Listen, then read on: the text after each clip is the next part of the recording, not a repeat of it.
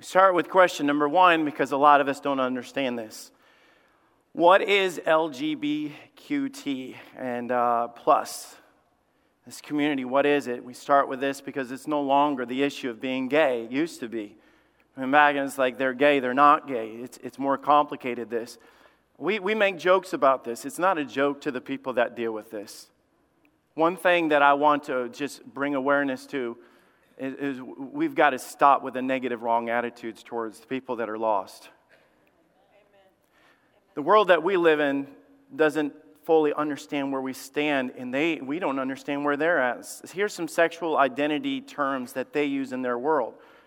The biological sex of someone is what you are born with according to your anatomy, the way that you were made up. This is the sexual organs that you have.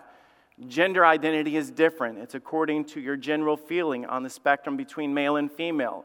It's what you feel is your identity. I'm a boy, but I feel like I'm a girl. Sexual orientation is the gender that one is attracted to, whether romantically or sexually. It's who you love. That's where we get gay, lesbian, and bi. Gender expression is how a person chooses to express outwardly how they feel inwardly. This is how you look or act. This is where we get like transgender people or people that dress like the opposite sex. Heterosexual is someone that's attracted to the opposite gender. It's what most of us are in here. Homosexual is also a term that is used among them, and I know it's used in the Bible, and I know it's used in churches.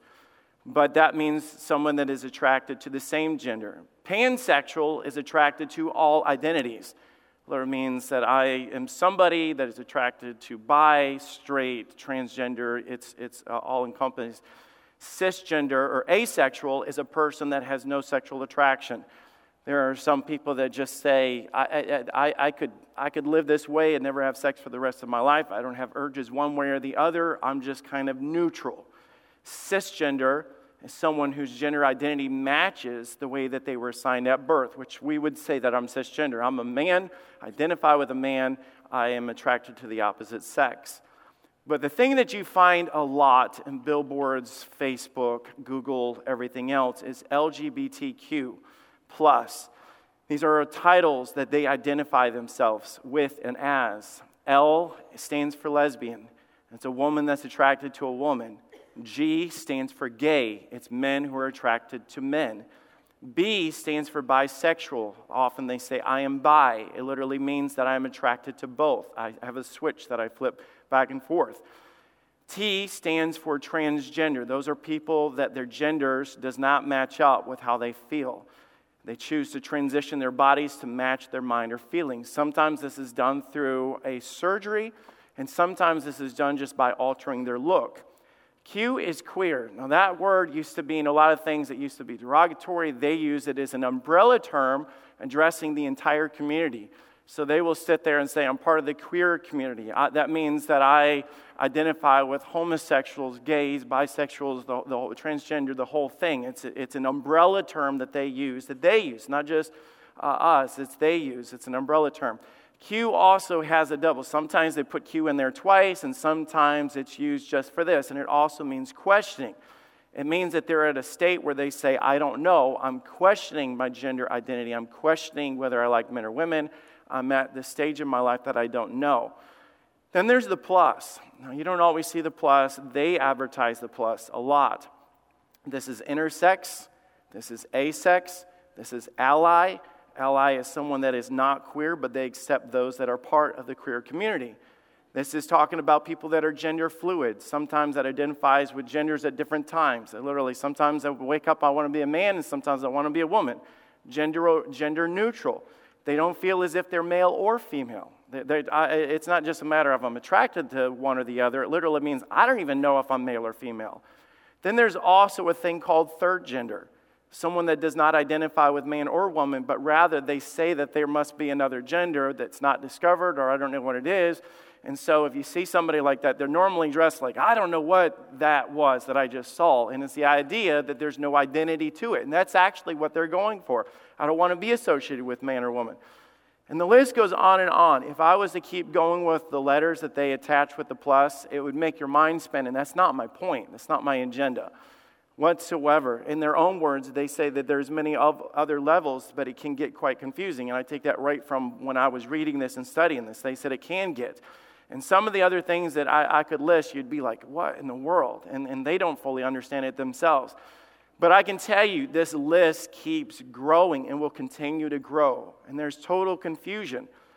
But the thing that I want to point out is they're constantly trying to discover who they are. And that's a big part of my message. And it'll be the opening of tonight's message when we do the Q&A thing as well. Who am I? Or it used to be the questions that we used to ask, who am I? Why am I here? You know, what is my purpose? But now it's what am I? Who can I love? Who will love me? Who will accept me? It's gone deeper to this. And it shouldn't be surprised because God is not the author of confusion. The further we get away from the Word of God, the more confusion there is. If there's anything that I can do through this message today, I want people to walk out of here with a burden. I will get to that here in a little bit. I want you to walk out of here with a burden because I think most of the time we walk around with disgust more than burden. We do. We're just so turned off by it. It's like, ugh, you know, it's just like, because we don't understand what they're going through. Question number 2, what does the Bible say about the LGBTQ community? What does it say about this issue? Let's start off by saying that the Word of God is not a buffet. You don't walk around with the things that God has said from Genesis to Revelation and go, I'll take some eternal security and the love of God. And when it comes to do's and don'ts, like, I'm not really into that. It's not a buffet. You don't choose what you're going to do. This is, and I started off in our notes by when it comes to this point, the Bible is our final authority. It is it. And the reason why there's no line that they can get to and say, I know what I am, or I know how I feel, or I know why I'm this way, is because there's no final authority. There's nothing to measure themselves up to. There's nothing to identify with. So if you're sitting there going, I don't know, they're lost. That's why the Bible calls them lost. But see, for us, we have a final authority. If God says it, we believe it. I used to hear people say things like, well, God said it, I believe it, that settles it. Well, let me rephrase that. God said it, that settles it. If you believe it or not. He's the final authority. He's the beginning and the end, the first and the last. He's the author of everything. He's the giver of life. He's the giver of genders. He will be our judge at the end and the creator at the beginning. And that's where a lot of Christians get off. They sit there and when you sit there and reject the Word of God, you understand that the Bible says, and I've done this through the entire series, is this, the Lord speaks righteousness. I declare the things that are right. That's what God said. And you've said that over and over again. There was a point to that. God was saying from the very beginning that He is the one that declares that this is right. Now, in order to accept and walk into these areas that we're discussing, you have to literally say, you know what? That's great when it came to my mom and dad, or that's great when it comes to church, or man, I love it when it comes to going to heaven, but get out of my face. To reject the Word of God is to reject God. In the beginning was the Word, and the Word was with God, and the Word was God. This is God. This is the message of God. And you say, I can't believe in a God that what? If you want to know what you believe in when it comes to God, all you have to do is read it. It says it. And I want you to know that people have said this, and I've heard this. Times have changed, but let me say, when it comes to the authority of God's Word, for the Lord is good, His mercy is everlasting, and His truth endures to all generations. That includes this one that we live in. God's Word is for this generation. So we go back to the question that people ask. Who am I? Why am I here? What am I? We look at this confusion. All of those questions are answered in the Word of God. Now I'm going to go into this next part, and this is the main thing that I wanted to get across in this session. The Bible calls homosexuality a sin. The Bible is very clear about this. There are no gray areas. And we'll look in the Old Testament and say, well, that was Old Testament. That was under the law, not under grace. And then we look at this, and then people would twist these and things like this. Let me tell you, from the very, very beginning, when Satan slithered into society, he came in with one agenda, and that was he could not change the Word of God, but he could twist it. Did God really say that? And He's not stopped doing that ever since. Adam and Eve knew what they believed. He quoted to Satan what she believed. But then Satan said, is that really what he meant? Let me tell you, that has not changed whatsoever even in our culture today. I'll give you 6 main passages that address this in the Bible. Number 1 is Genesis 19. This is the story of Sodom and Gomorrah. We know this is the greatest display of the judgment of God outside of the book of Revelation. This is a time where God says, I will judge sin. God is a judge of sin. He is a judge of what is wrong. We studied that in our series. If you didn't get all that, man, I challenge you to go back and watch the Facebook live feeds of this and the podcast. There's a great debate that the destruction of Sodom and Gomorrah had nothing to do with homosexuality. And they say that was about for other sins. And I'll point out where they came.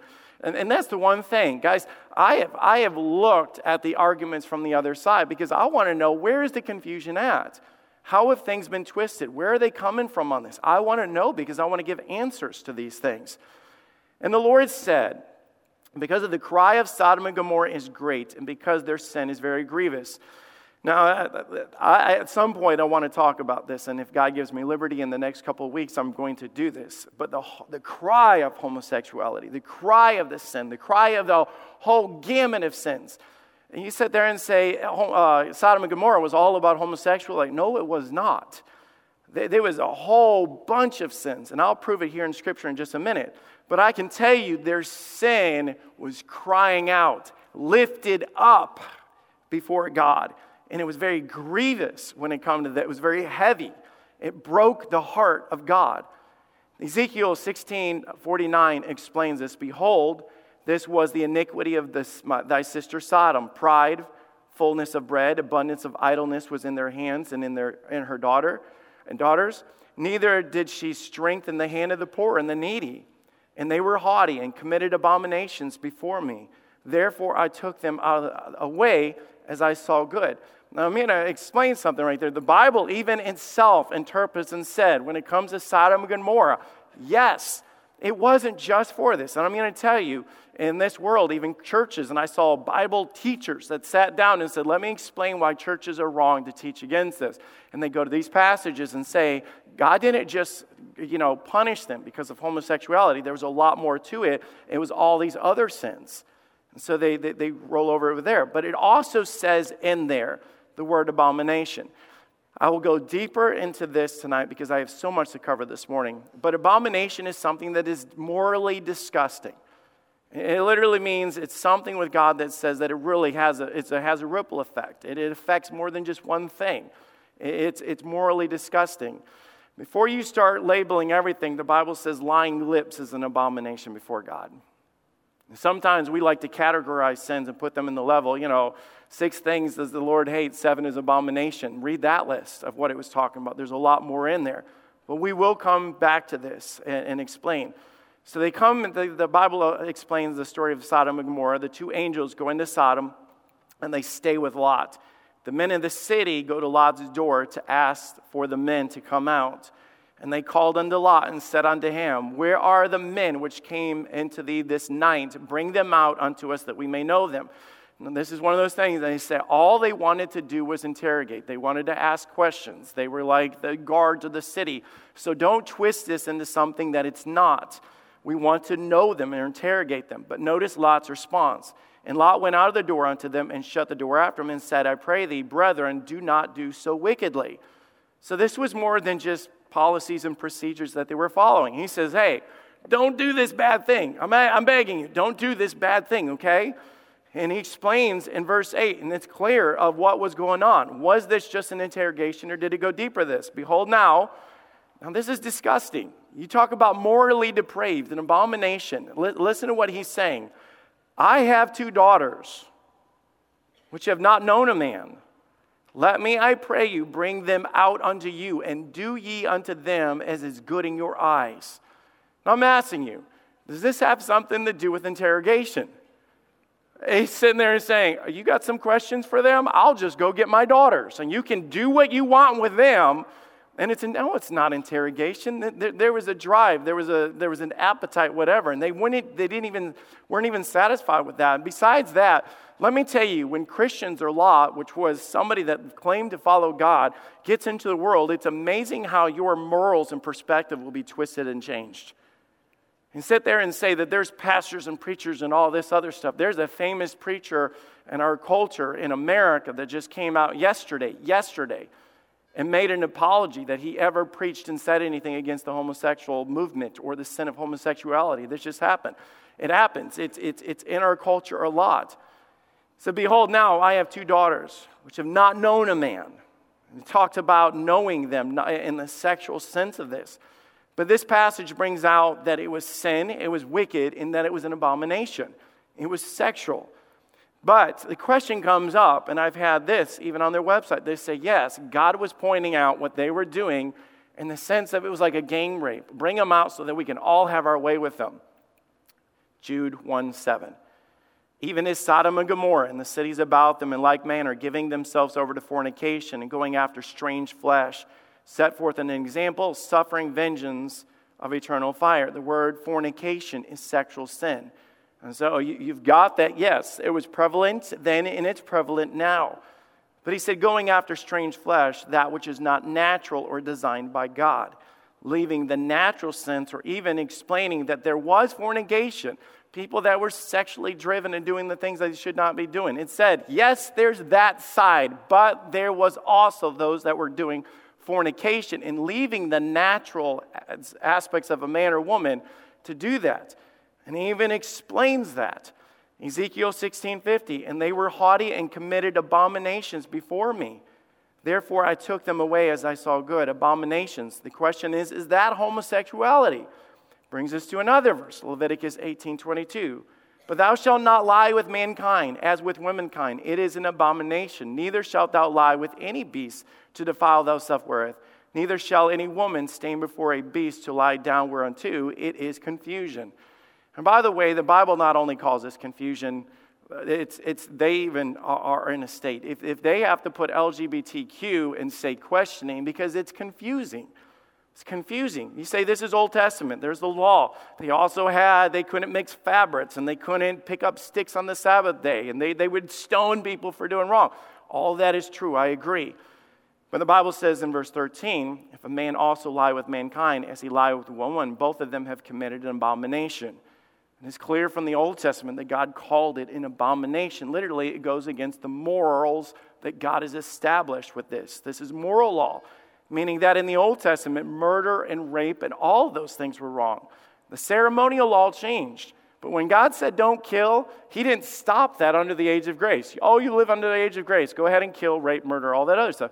No, God raised the level with moral law in the New Testament. He said it was wrong for you to have fornication, adultery before. He said, let me say this. If you look upon a woman with lust in your heart, you've committed adultery already in your heart.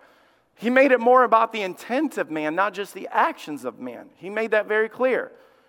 And I know this is right when it says about Old Testament, New Testament, because it's very clear, because it's carried over to the New Testament. 1 Corinthians 6:9, know ye that the unrighteousness shall not inherit the kingdom of God. Be not deceived, neither fornicators, nor idolaters and adulterers, nor effeminate, nor abusers of themselves with mankind. And it lists a bunch of other sin. 2 references here. Number 1 is effeminate. That is soft, or that person that it has a man that has the characteristics of a woman. They're softer. They dress that way. You can go really deep with that word because it's not effeminate. It's not a word we use every day, but the Bible uses it. But also abusers of themselves with mankind. It's talking about a sodomite. Abuser was someone that does the same thing with the same gender. It says they shall not inherit the kingdom of God. Why is that? Not because they're gay, because it's sin. It's a trespass. We cross over. And unless we are covered in the righteousness of God, we are not forgiven. But God makes it very clear. He also in that same passage, and I could go really deep into this, where the Bible talks about when that sin is brought into the church. And you need to study that in 1 Corinthians 5 and 6. When it talks about this stuff, it talks about the dangers of us bringing that into the church and how it spreads. And that's where we get the passage, a little leaven leaveneth the whole bunch. If there's 6 sexual sins in the church, and we sit there and say it's not a big deal, it's not just affecting you, it's affecting the body of Christ. And that's why there's got to be clear answers with this. 1 Timothy 1:8, knowing this, that the law is made a righteous man, but for the lawlessness and disobedient, for the ungodly and the sinners and the unholy and profane and murderers of fathers and murderers of mothers and manslayers, for whoremongers, for them that defile themselves with mankind. Again, they're using the same thing, defining that as sin. Get to the main passage that most people get to, and the reason that it came up in my righteousness series is because it does start in Romans chapter 1, verse 18. Romans explains the depravity of man, the righteousness and unrighteousness of man. And it says in Romans 1:18, for the wrath of God is revealed from heaven against all unrighteousness, ungodliness of men, who hold the truth in righteousness or in unrighteousness. And we've studied this in depth when it comes to this. But God doesn't keep us in the dark. God never says, we don't know what God wants, and I don't know if this is right or wrong, and that's the culture that we live in. Does anybody really know that it's right and wrong? And God says, yes, I have not kept you in the dark when it comes there. Wherefore God has also gave them up to uncleanness through the lusts of their own hearts to dishonor their own bodies between themselves. Now this phrase is vital because it says God gave them over, God gave them up in this passage. And something you have to understand, they just came out of the Old Testament. Man, you do a sin, you get punished for it. You get brought before. That's why the woman that was caught in adultery, she sinned, bring her out, lift up the stones, handle this right now. But the Bible says in this, and they're introducing grace, and he says he let them go. Literally let them run their course. There was not the punishment that was brought down on them. And 3 times that is used in this passage. But this is where it gets into the sin. Who changed the truth of God into a lie, nor worshipped and served the Creator more than the Creator, who is blessed forever. Amen. They made themselves their own rulers. They got away from what is right. They got away from the Word of God, and they made themselves their own rulers. They begin to worship creation more than the Creator. Man, is that not exactly what our culture has done? You cannot harm the egg of an eagle without going to prison. But you can go inside the womb of a mother, butcher a child, and it's okay. Flipped it. We have completely flipped it. We worship the creation more than the Creator. We listen to our hearts and feelings more than we do to the one that has made those things. He's speaking that. He said, for this cause, God gave them up to vile affections. Okay, just understand. You say, what is he talking about? Is it wrong? And all these other things that he's talking. He calls it vile affections, a disgrace, a dishonor, a shame. That's what he says. For even their women did change the natural use into that which is against nature. So what does God call this? He calls it a disgrace or shameful. And you know what? It's not ironic that we associate gay pride with the very thing that God says is shame. They flipped it right there. It's all of a sudden that the one thing that they were hiding in shame, but now it's brought out in pride because it does not honor God. But in this phrase, it talks about the natural use, the way the human body was designed by God to come together for sex. There's no natural there that can be there because of the fact that the way that God created the varied makeup of a man and a woman to come together in intimacy. And you sit there and take that apart and you do it another way and you say it doesn't fit, it doesn't match, it doesn't work. And God calls that, it's not natural. It wasn't made to be that way. It wasn't connected. There'll never be the fulfillment that there should be because you've changed what God created and designed and used it another way. Romans 1:27, likewise also the men, leaving the natural use of the woman, burned in lust one toward another, men working with that which is unseemly and receiving in themselves the recompense of their error, which was meat, which was accomplished through this. They burned in their lust. They desired this and all of this. Now, I'd love to bring this out even this. When the Bible talks about the vile affection that was mentioned in this, he doesn't beat around the bush with what he's saying. He comes right out and says this in the midst of this. He said, it's vile affection. You change what I made, and I turn yourself over to the air. I let yourself go to running your sin when it comes to this. You say, that's sin. I was born with this. They burned with lust. They had a desire. Let me say that the sin nature is in all of us. Satan loves to pull us away from that which is right, the same way that Adam and Eve did in the garden. Everything that was right that they found in God, let me illustrate because I keep doing this anyways. Everything that they found that was right with God, Satan's goal was to pull them away from what was right and said, what about that tree? And they come looking for this over here. That's human nature in all of us. And by the way, it happened with Cain and Abel too. We sit there and say, I was born with these desires. Just because you're born with the desires doesn't make them right. And that's what happens. Cain was born with the desire to be right and to be superior over his brother. When his brother challenged him and God honored him more than what? He turned out and he killed it. They was born that way. That's true, but it wasn't right. It wasn't what God intended to be. The Bible says that the heart is deceitful above all things, and who can know it? It's desperately wicked. Who can know it? The Bible says that our feelings in the inside of us can be wrong. I can prove it. Have you ever gotten really mad at somebody, or some of the guys said, man, I got so mad at him that I hauled off and punched him. It was wrong, but it sure did feel, it felt good. Say it was wrong. And we sit there and go by feelings and emotions. You better watch yourself when you go by feelings and emotions, because it was like, I just feel this way. Feelings and emotions can be wrong and lead you away and get us into trouble. It's there.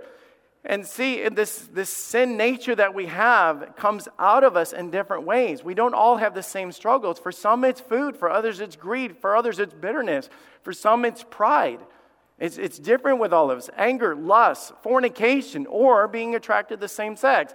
The thing is, when people say, I was born with these desires, we're all born with vile desires. We are. That's why a baby can be born and cry for milk or attention or to be picked up when there's nothing wrong. We're born depraved in this way. People say, I was born this way. This is my identity. What is true about this statement is that we are born with desires and lusts that go against God. I'm not debating if people have these feelings. I'm debating that if we are born with these feelings, it's not okay.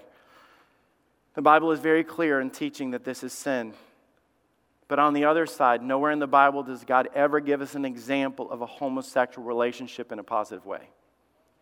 You sit there and say, what does the Bible say against it? 66 books of the Bible, 1,600 years of history. And in that, now I know there's verses and stuff that are twisted, and by that I truly mean that they're twisted. One of the examples that they will give you is the fact that Ruth and Naomi became lovers. Another one that they will say is David and Jonathan, their hearts were knit, and he loved him, and he gave him his cloak, and he was devoted unto him, that they were gay lovers, and that David was a bisexual, and things like that. You have to twist Scripture. I warn you, do not twist God's word to say something it does not, one way or the other. No doubt, but this leads to another question. Why does God call homosexuality or this issue, LGBTQ issue, a sin? Is it sin? We say yes, but what's wrong with it? You sit there and say that to most people and they say, I know what you're going to say. You're going to tell me that it's wrong, but it doesn't make sense to me. Why would God want you to be happy and for them not to be happy? Why would God make exceptions for one and not the other? I don't understand what's wrong with loving someone. There is a slogan that says, love is love. That is one of the topics that we will cover tonight. Is that statement true? We will address that in detail tonight. Don't tell me who I can love when it comes to this. From a Christian's perspective, being a follower, this makes sense. That God made Adam and Eve, man and woman, that's it, that settles that. But from their perspective, it looks like we're just narrow-minded. Why does God call it sin? I'm going to give you a very practical answer, and God says it's wrong because it does not work. I want to explain this, okay? God says it's wrong because it does not work. God does not simply hold things from us just to be mean. God does not call something sin or wrong just to do it. God declares what is right because He is the author of, He's the one that created it from the beginning. He knows because he created things. And if we study with what God says about righteousness, when like we talked about, you cross that line, God's not just saying, oh, don't do that. He's saying because on the other side of the line, there's things that will hurt you. It's not healthy for you. It's not good for you. Sin brought pain. And if God ever says something, and you might say, woo, it's not that bad. Hey, I'm fine. You sit there, and the Bible says that there's pleasure of sin for a season. And sin is a disease that tears us apart over time. And sin, when it is finished, bringeth forth death. It's not always right up front. So here, let's answer this question. It does not work because God created men and women to be different on purpose. I'm going to try to illustrate and explain this. And I know this is going to open a whole bunch of problems and questions this.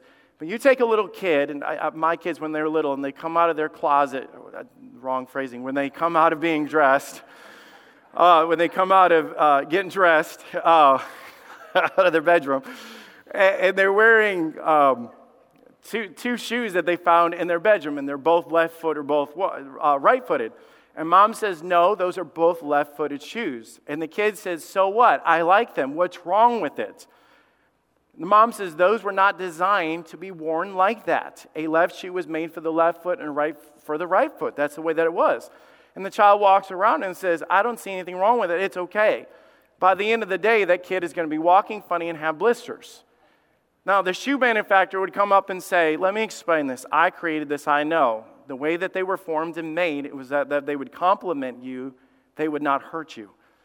And that's what we don't understand. If we get away from the author that knows and designed marriage, man, woman, our body parts and everything else, and we sit there and say, I think it would work this way. If you get away from the one that wrote the manual and designed it from the very beginning, it might work at first, but eventually it will not, it will fall apart.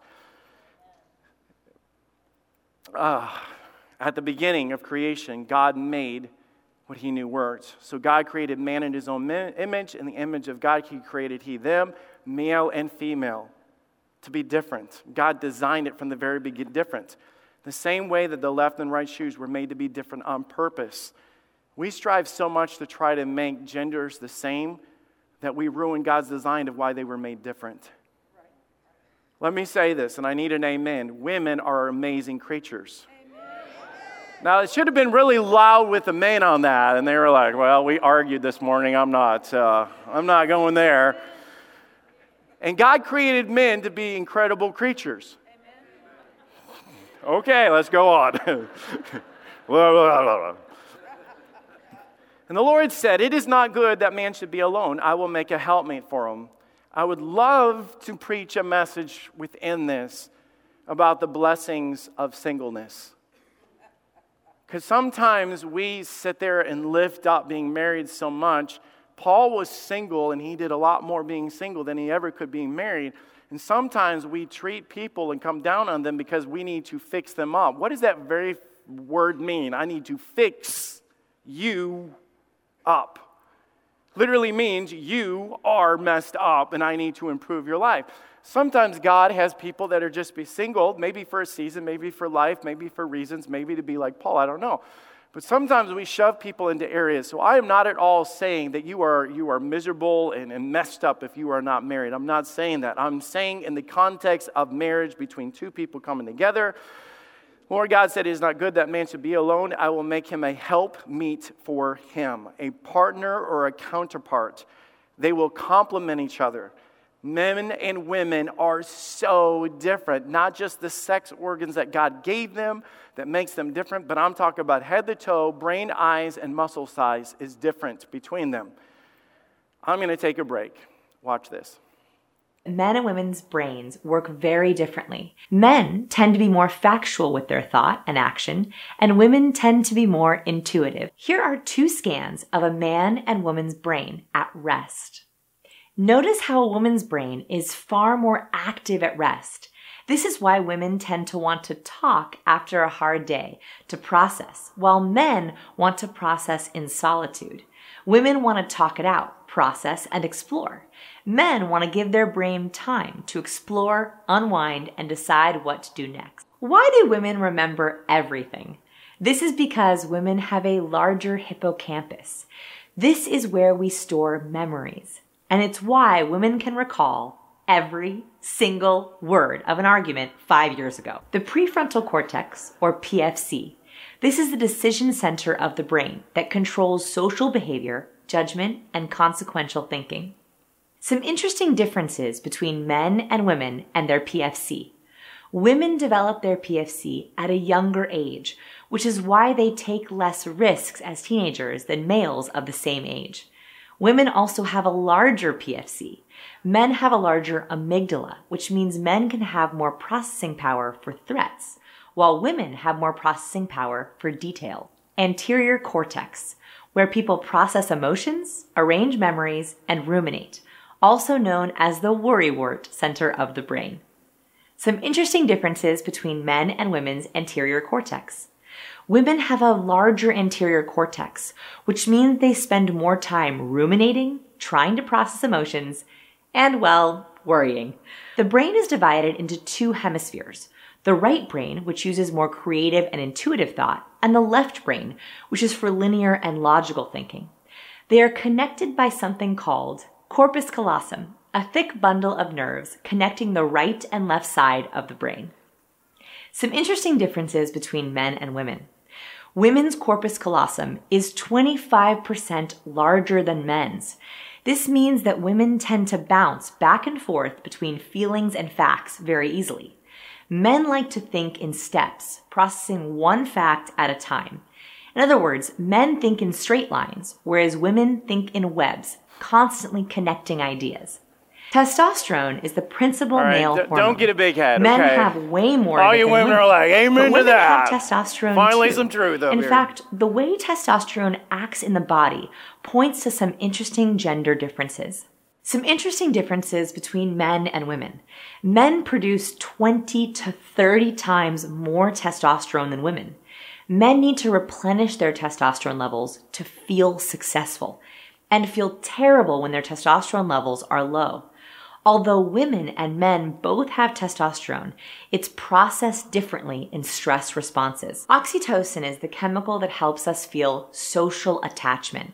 It's incredibly important for our social interactions. Both men and women produce and need it to connect. A lot of oxytocin means there is more trust and rapport between people. Some interesting differences between men and women. In both men and women, oxytocin reduces blood pressure and feelings of fear. In women, oxytocin can rise during a relaxing conversation and fall in response to feeling ignored or abandoned. All right, so this was this much of an issue, this big. It goes on and on. I looked at another website that had this, and these aren't Christian agenda things that are like promoting this issue. They're just saying the study of the human being. Now I'm going to explain a number of things from that and do this. Let me just step into the world of transgender for a minute, and that we can go a lot of places with this. You can paint the house, but you're not changing the wiring, the plumbing, and the framework of it. And that's what's happening.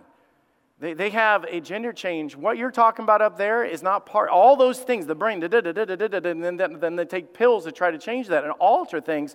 And all of a sudden, they wonder, why don't I feel right or whatever? Because you can't change what God intended for it to be. You can't. And in the attempts to do that, they end up mutilating themselves, literally through surgeries of doing all this stuff that they do, mutilating their bodies to become something else. And guys, by the way, that ought to break our hearts, not make us mad.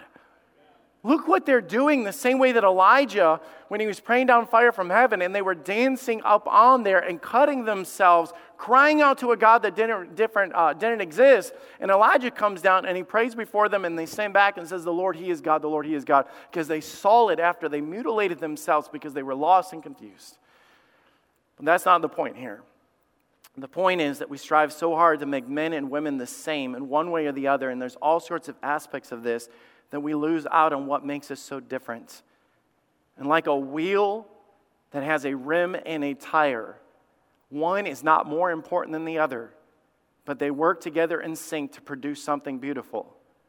God made it that way. We could sit there and list the strengths and weaknesses of men and women, and we're going to be two different lists.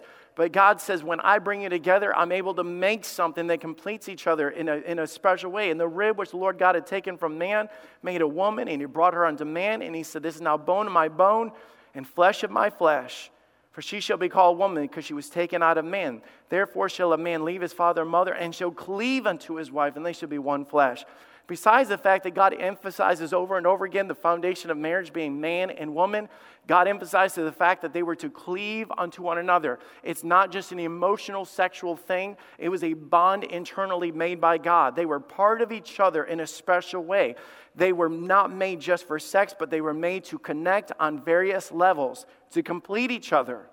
They were created for balance and fulfillment. Same-sex marriages and relationships miss out on the balance.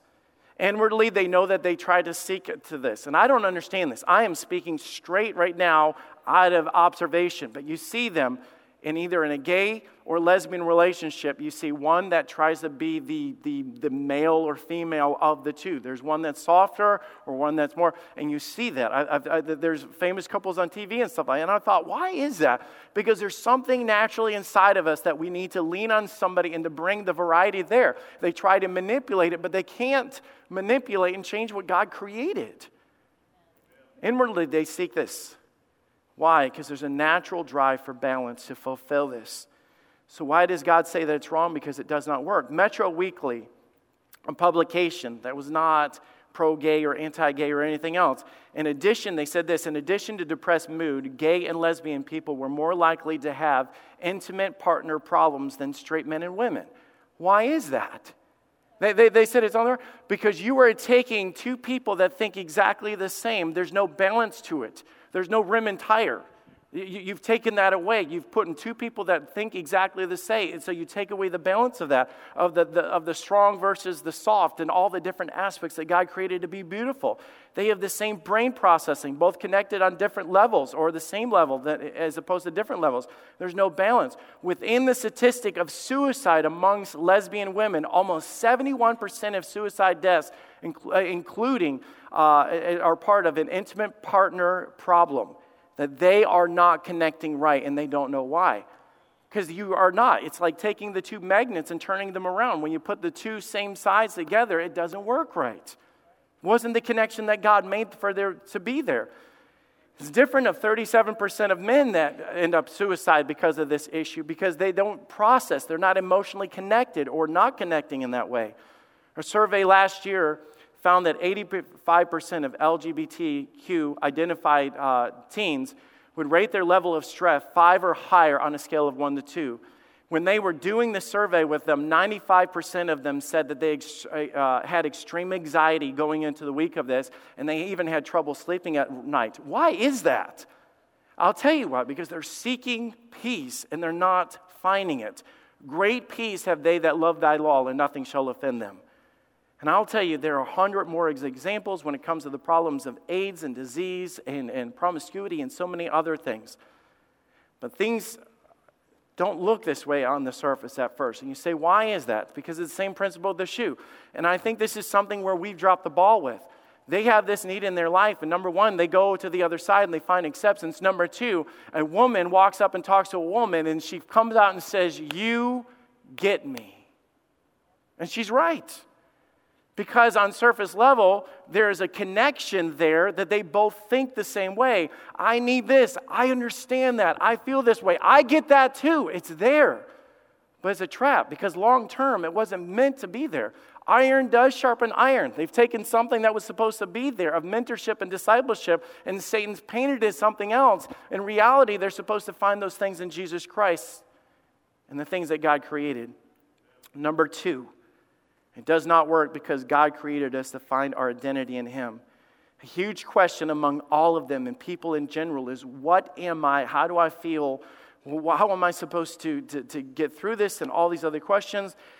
But no wonder the Q stands for questioning. They don't understand. Did you notice in the statements that wrap around this when they say, I identify as gay, or I self-identify as this? Why is that? Because where do we find our identity? I ask you, church, where do we find our identity? Identity, purpose, love, acceptance are all those things found in the Bible. So I'll illustrate it like this. God gives us all of those things. In order to reject God, and all of a sudden when God says, I've made you in the image of me, we find out how we're supposed to be. It's the same way as a puzzle. You take a puzzle and you sit there and open it up and have it that you get from the yard sale that's in a Ziploc bag, and you come home and you say, what is this supposed to look like? I have no idea, but I got it for 5 cents. And then you start putting it together and nothing makes sense and you have no idea. But what God does is God said, I made you in my image. In the image of God, he made them, male and female, after our likeness. All those words are there in Genesis, as he's saying, male and female, in the image of God, in the likeness of God. So God literally says this. We go up to God and say, this is what I'm supposed to be. That's where we find our identity. That's where we find our design. That's where we understand our purpose. Go out and procreate. That's why I'll give you dominion over those things. God says, I'll bring woman into your life. In the timing of God, I'll teach you. I'll show you. All those things are there. But let me show you what happens. If they're not finding it here, the further they get, the more letters they add to the alphabet of that equation. Why is that? Because where am I going to find it? The Bible says Satan has blinded the minds of those that believe not. They're lost in the darkness. They are their sheep having no shepherd. I could go on and on and on explaining that. So they try this and that doesn't make me fulfilled. And I'm going to try to be a man and that doesn't make me fulfilled. And I'm going to try being with a woman. That doesn't make me. So what in the world am I? Where am I going to find this identity? Where am I going to find this? Only in God. The Bible says that God is not the author of confusion, but of peace. God is not the author of confusion. So the very fact, you say, what is wrong with the LGBT community? If they have to put the word questioning there, then they automatically leave out God. Do you hear me? Because God says, I am the way, the truth, and the life. There's only one way to live. I gave you the answers of that. The very fact that they have no peace, no absolute truth without all these things. People say, what's wrong with me? Because people growing up and they target our kids when it comes to this. Why is that? I'll explain why. Because kids are awkward and weird and questioning and searching because they're going through puberty and they're like, I don't know what's wrong with me. Girls are crying 1 minute and all these different things that they go through. And guys' bodies are changing, their voices are changing, all these things. And they don't know what's wrong with me. I've used this example before and some of you will remember. It's the illustration of a hammer. If I just came out and find this thing and I was from a foreign country or something like that and I looked at that, I'd say, that is the weirdest object I've ever seen. I'd look it up and say, I don't know what this is for and I don't know what it does. Sit there and say, well, somebody comes up and says, I heard it's to build things with. And I tried doing that. And you know what I did? I tore the house down. I made holes in there. It ripped it apart. It's a mess. I don't know what this is for. Well, have you tried this? Have you tried that? Or have you hit things with it or whatever? And all of a sudden, nothing makes sense. What is supposed to do what doesn't? But when we go up to the author that created and designed and everything else, all of a sudden God says, this is where you hold it. And this is why I made you this way. And this is what you're supposed to do when you did that. And all of a sudden, you find your identity in Jesus Christ and it makes sense. So that's what I do. And that's who I am. And I found fulfillment because somebody showed me and pointed me to the author that created it to begin with, that understands every bit of the design because he was the designer of it. So I know I have to hurry. Let me say, and bring this in, there's so many things. When it comes to sex change and they mutilate their bodies, do you look up, if you just look up for yourselves, sex change regret or gender change regret, of how high the percentage of that. More than half of transgender males who participate in the survey reported attempting suicide in their lifetime. 29.9% of the transgender females said that they attempted suicide. On average, 41% stated that they had attempted suicide. Not even mentioning that. Why? I don't know what I am, and I changed it, and it's still not working. I don't get it. Once again, this ought to break our heart, not make us mad. It ought to be grieving inside of us. It doesn't make sense. Here's the song that we just sang. Let me read the words to you. You sit there and say, I know, because I stand with the Word of God. I line myself up with righteousness. I know my design. I know my purpose. I know my Creator. I know my author. I know why I'm here. I know what I'm supposed to do. So that's why we can sing songs like, I am chosen, not forsaken. I am who you say I am. You are for me, not against me. I am who you say I am. I am who you say I am. Who the Son sets free, oh, he's free indeed. I am a child of God. Yes, I am. You know what that is? It's confidence. We get it because we found Jesus. We find purpose and plan and identity and all these things in Jesus Christ. And I'll tell you this, the whole LGBTQ plus is going to go on and on and on until they get here. Which brings up the question, how in the world are they going to get there? Let me tell you. How will they find Jesus Christ when they're way over here lost in this and they keep adding to this and they keep going deeper and all of a sudden they look over at the Christians and no offense, well actually there should be offense, if this is all they get, then you are wrong. You are wrong. And I'll prove it to you. Show me where Jesus ever did that. Jesus is our example, and he said, by the way, if I am lifted up from the earth, I will draw all men unto me. Your job is simple, and that is to lift up Jesus Christ. So I finish with this. How should we respond to the homosexual? How do you reach them? In all of our way of living, we follow Jesus Christ. It's not just how we feel. Don't go by your feelings, because you sit there and say to them, oh, I just feel as if I'm a man or a woman or whatever. We sit there and say, you shouldn't go by feelings. You know what Christians do? I just feel that it's wrong. I just feel that we shouldn't. Why are we telling them not to go by feelings and go by facts when we're hypocrites? I know we all have feelings when it comes to this issue. So here it is. Number one, we've got to start with a burden. Jesus saw the multitudes. He was moved with compassion. You know why? Because they fainted. They were worn out. You know what that is? That those that fall over, they're suicidal thoughts and miserable and trying desperate attempts at things and were scattered abroad. You know why? Because they had, as sheep having no shepherd. Nobody walked in and said, hey, I know what truth is. Come this way. And by the way, that's what Jesus came to do. Jesus came to live, this is what it is, to lift up the puzzle. And by the way, we are hypocrites. If we can't model what is the image of God, no wonder they're never going to find it. When we can't keep our marriages together, we can't keep our sexuality right, we can't sit there and keep purity in our homes or in our teen lives or on our cell phones, how in the world are we ever going to point them to the image of God when we're the ambassadors of Jesus Christ and they're doing wrong and we're doing wrong? Maybe this issue doesn't even need to be about them. It needs to be all about us. We need to straighten up and be the church that God's called us to be so that they can see the image of God. Because we are the ambassadors. Here's the next thing. We are to treat them the way that Christ would treat them. I'm going to make some of you uncomfortable, and I'm okay with that. Romans 1 begins with unrighteousness. It goes so deep and dark. He starts with the sins that we sit there and say, that's a disgust. He starts with that. Do you understand in that same passage in Romans, he also mentions pornography? I'll jump all over that tonight. You say, what? Yeah, it's actually, it's all in the same passage. We just like to stop before we read that. Moving on. Romans 5:6. When we were without strength, in due time, Christ died for the ungodly, for scarcely for a righteous man one would die. Yet peradventure for a good man some would even dare to die. But God commended his love toward us, and that while we were yet sinners, Christ died for us. Yep.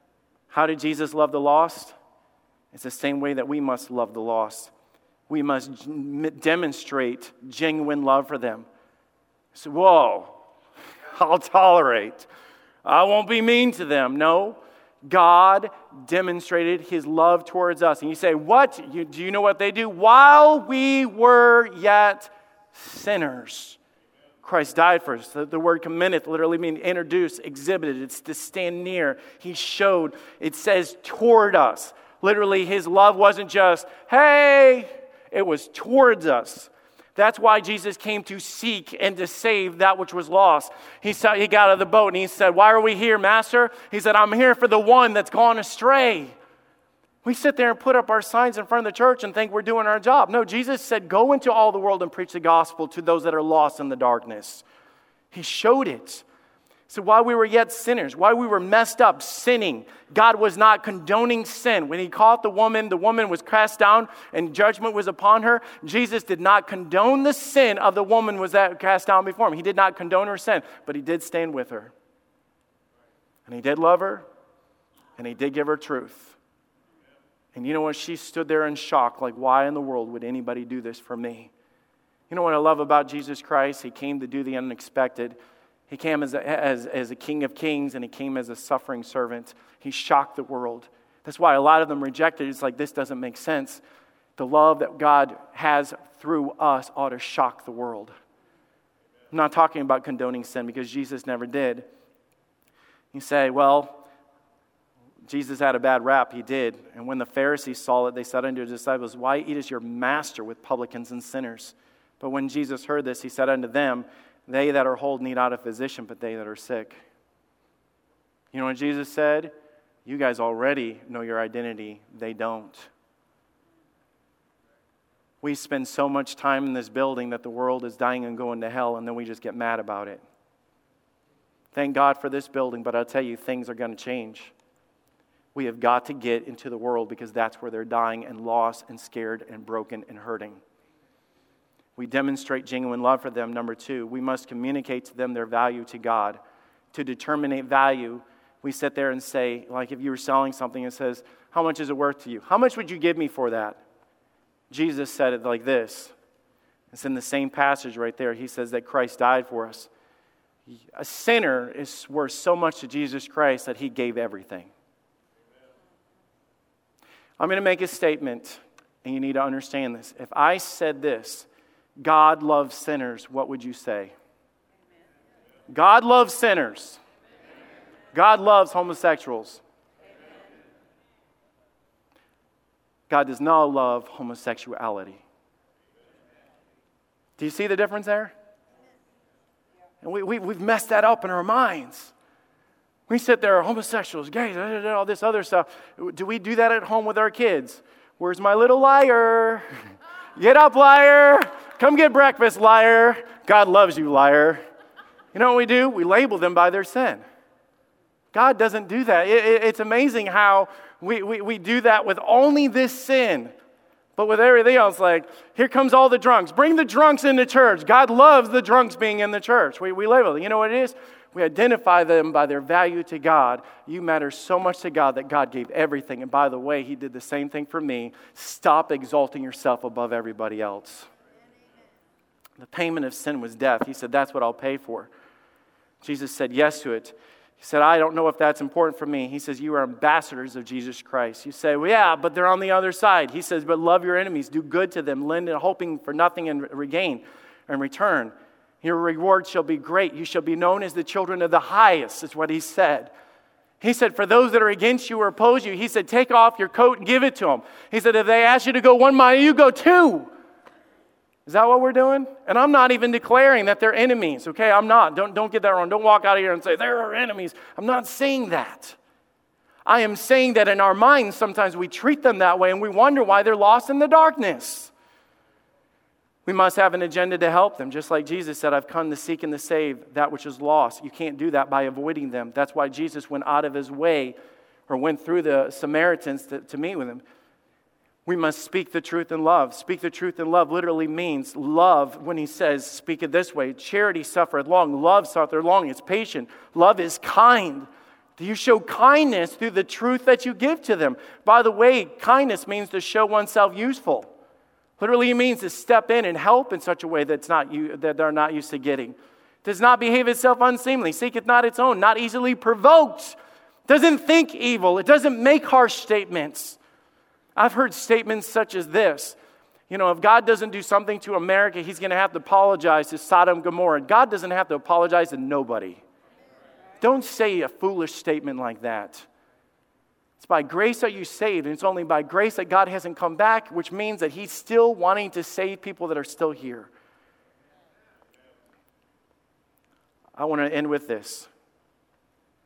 We must be confident that they can be reached. I've had people say this, I don't know, and we'll cover some of these issues tonight. I don't know if they could even, the Bible says reprobate mind and all this. And I did this with labels a while back when we had somebody come up on the stage. Know ye that the unrighteousness shall not inherit the kingdom of God, but be not deceived, neither fornicators. Fornicators is the Greek word pornos. Do the math. Nor adulterers or adulterers, nor effeminate, nor abusers themselves with mankind. And it goes through and says thieves and covetous and all drunkards and revilers and extortioners and all this other stuff. It says they won't enter in the kingdom of God. And you say, can they be reached? In that same list, when it says abusers of those with same sex, it's talking about sodomites or homosexuality. And then he says these words, and such were some of you. The only way that the Bible can say that is because of the fact is they were reached and changed. Such were some of you. Some of you were hooked on this, and some of you had this, but such were some of you. I had a young girl come to my office and sit down. She poured out her heart about struggling with this sin, and today she's in ministry.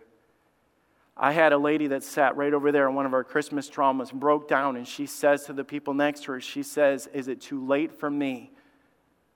Is it too late for me? Because God was breaking her heart, pulling him to them after 10 years of a homosexual relationship. There is no sin greater than the blood of Jesus Christ.